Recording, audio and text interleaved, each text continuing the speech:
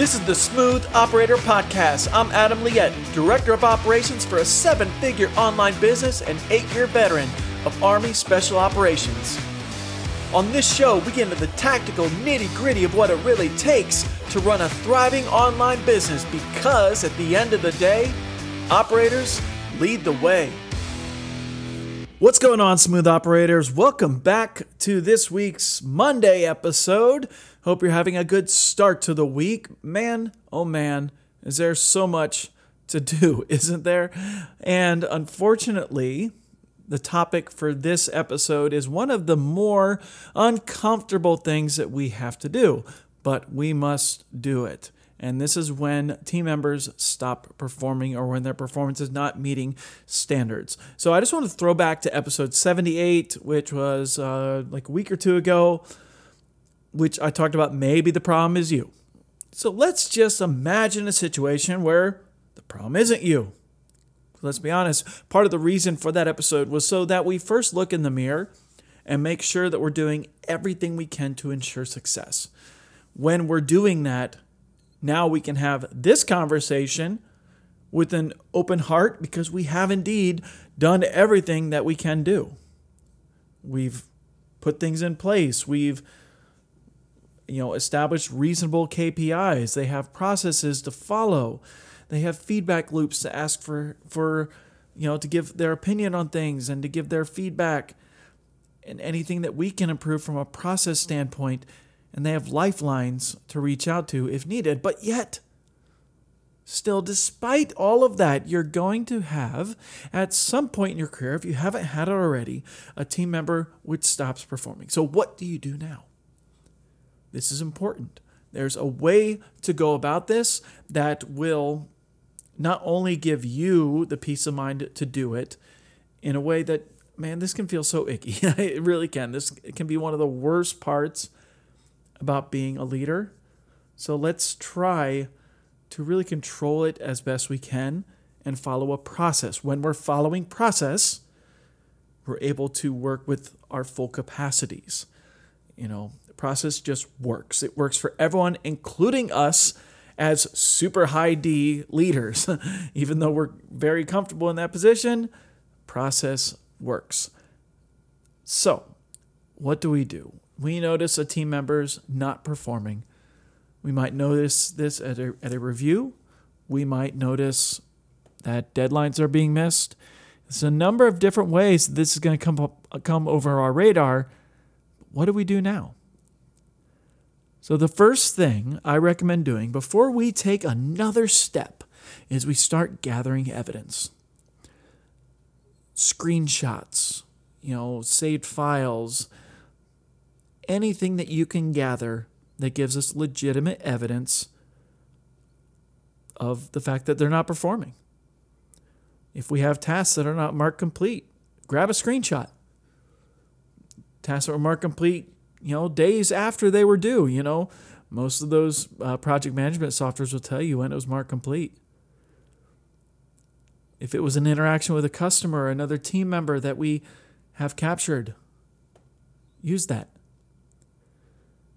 You're gathering evidence to not only paint the whole picture for yourself, because that's important. When we take the time to gather evidence, sometimes we can see where there could be disconnects. We could see where maybe things aren't clear enough.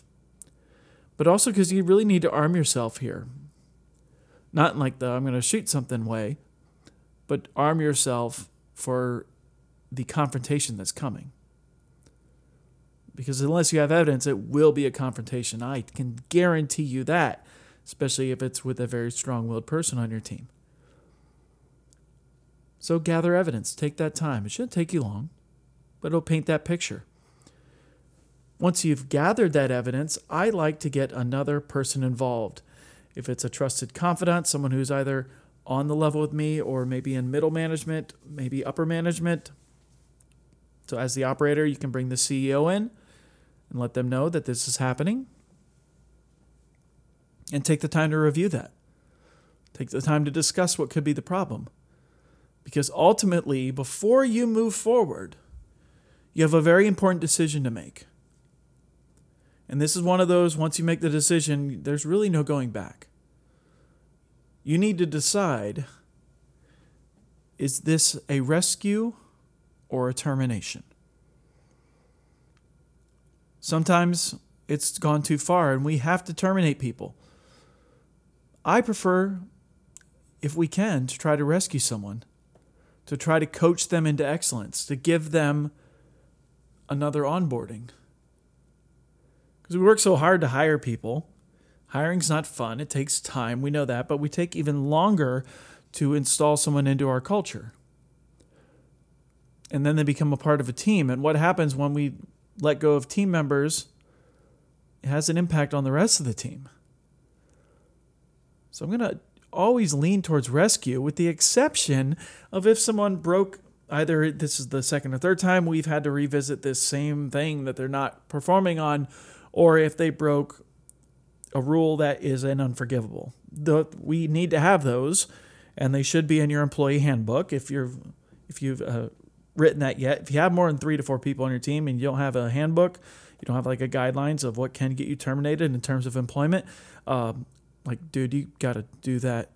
I would recommend that soon, because you need to have it clear, not only to your team, but to yourself. Okay? Ultimately, this decision must be made, though. Are you going to rescue or terminate? So if we terminate, obviously there's a process for that. But here, I'm going to go under the scenario that we're going to try to rescue, because that's actually the more complicated one. That's the one that takes a little bit more work up front from you, where it could be easier just to terminate someone. I mean, that opens up a whole nother rabbit hole of tasks, but it makes this whole process over. So if I make the decision to rescue someone, I'm going to schedule a meeting with that team member, and I'm going to be out front about it. It's like, hey, we need to have a meeting to talk about your performance. I'm not going to sugarcoat it. I'm not going to pretend this is a happy meeting. I'm going to let them know up front, because I don't want them to come into that engagement without knowing that we're talking about their work. I don't want to put them on the defensive. I want them coming in knowing this, so they can take the time to digest that, to come in without being on the defensive. In that meeting, I'm going to present the evidence that I gathered. I'm going to show them, not only tell them that we've noticed their performance is lagging, but show them. They have no argument. Any argument they had is now neutered by the fact that you showed them evidence where they're falling short. So I mentioned this is for a rescue. So you've shown them the evidence. Now we need to come up with a plan to bring them back, to get them back where they're supposed to be. So we need a retraining plan. We need to find a way to coach them into excellence. I recommend this be written down. So I use a 90-day onboarding cycle for new team members. And when we're in a rescue, retrain, it's another 90 days. This allows us to do it deliberately, have checkpoints along the way. And 90 days is a long time. There's a lot that people can improve in 90 days. The key is that retrain plan, that rescue plan, is developed with the team member in the room, helping to formulate what they need. We're doing this for 2 reasons. 2 reasons is because I want to know the areas that they think they need more knowledge in. I want them to have an input into this. But more than anything, I want them to have agency. When they help plan their retraining, they are part of it. When we allow people to be part of something like that, they now have ownership. And ownership's really what you want at this stage. They feel in control. They feel as though they have a say in this. They do, to some extent. It's going to really help through the whole process. It's going to make the likelihood of a positive retraining to be much, much more likely because they have ownership. And ultimately, that's their plan. They've agreed to it because they helped put it together. And from that point, it's all about coaching them and monitoring their progress.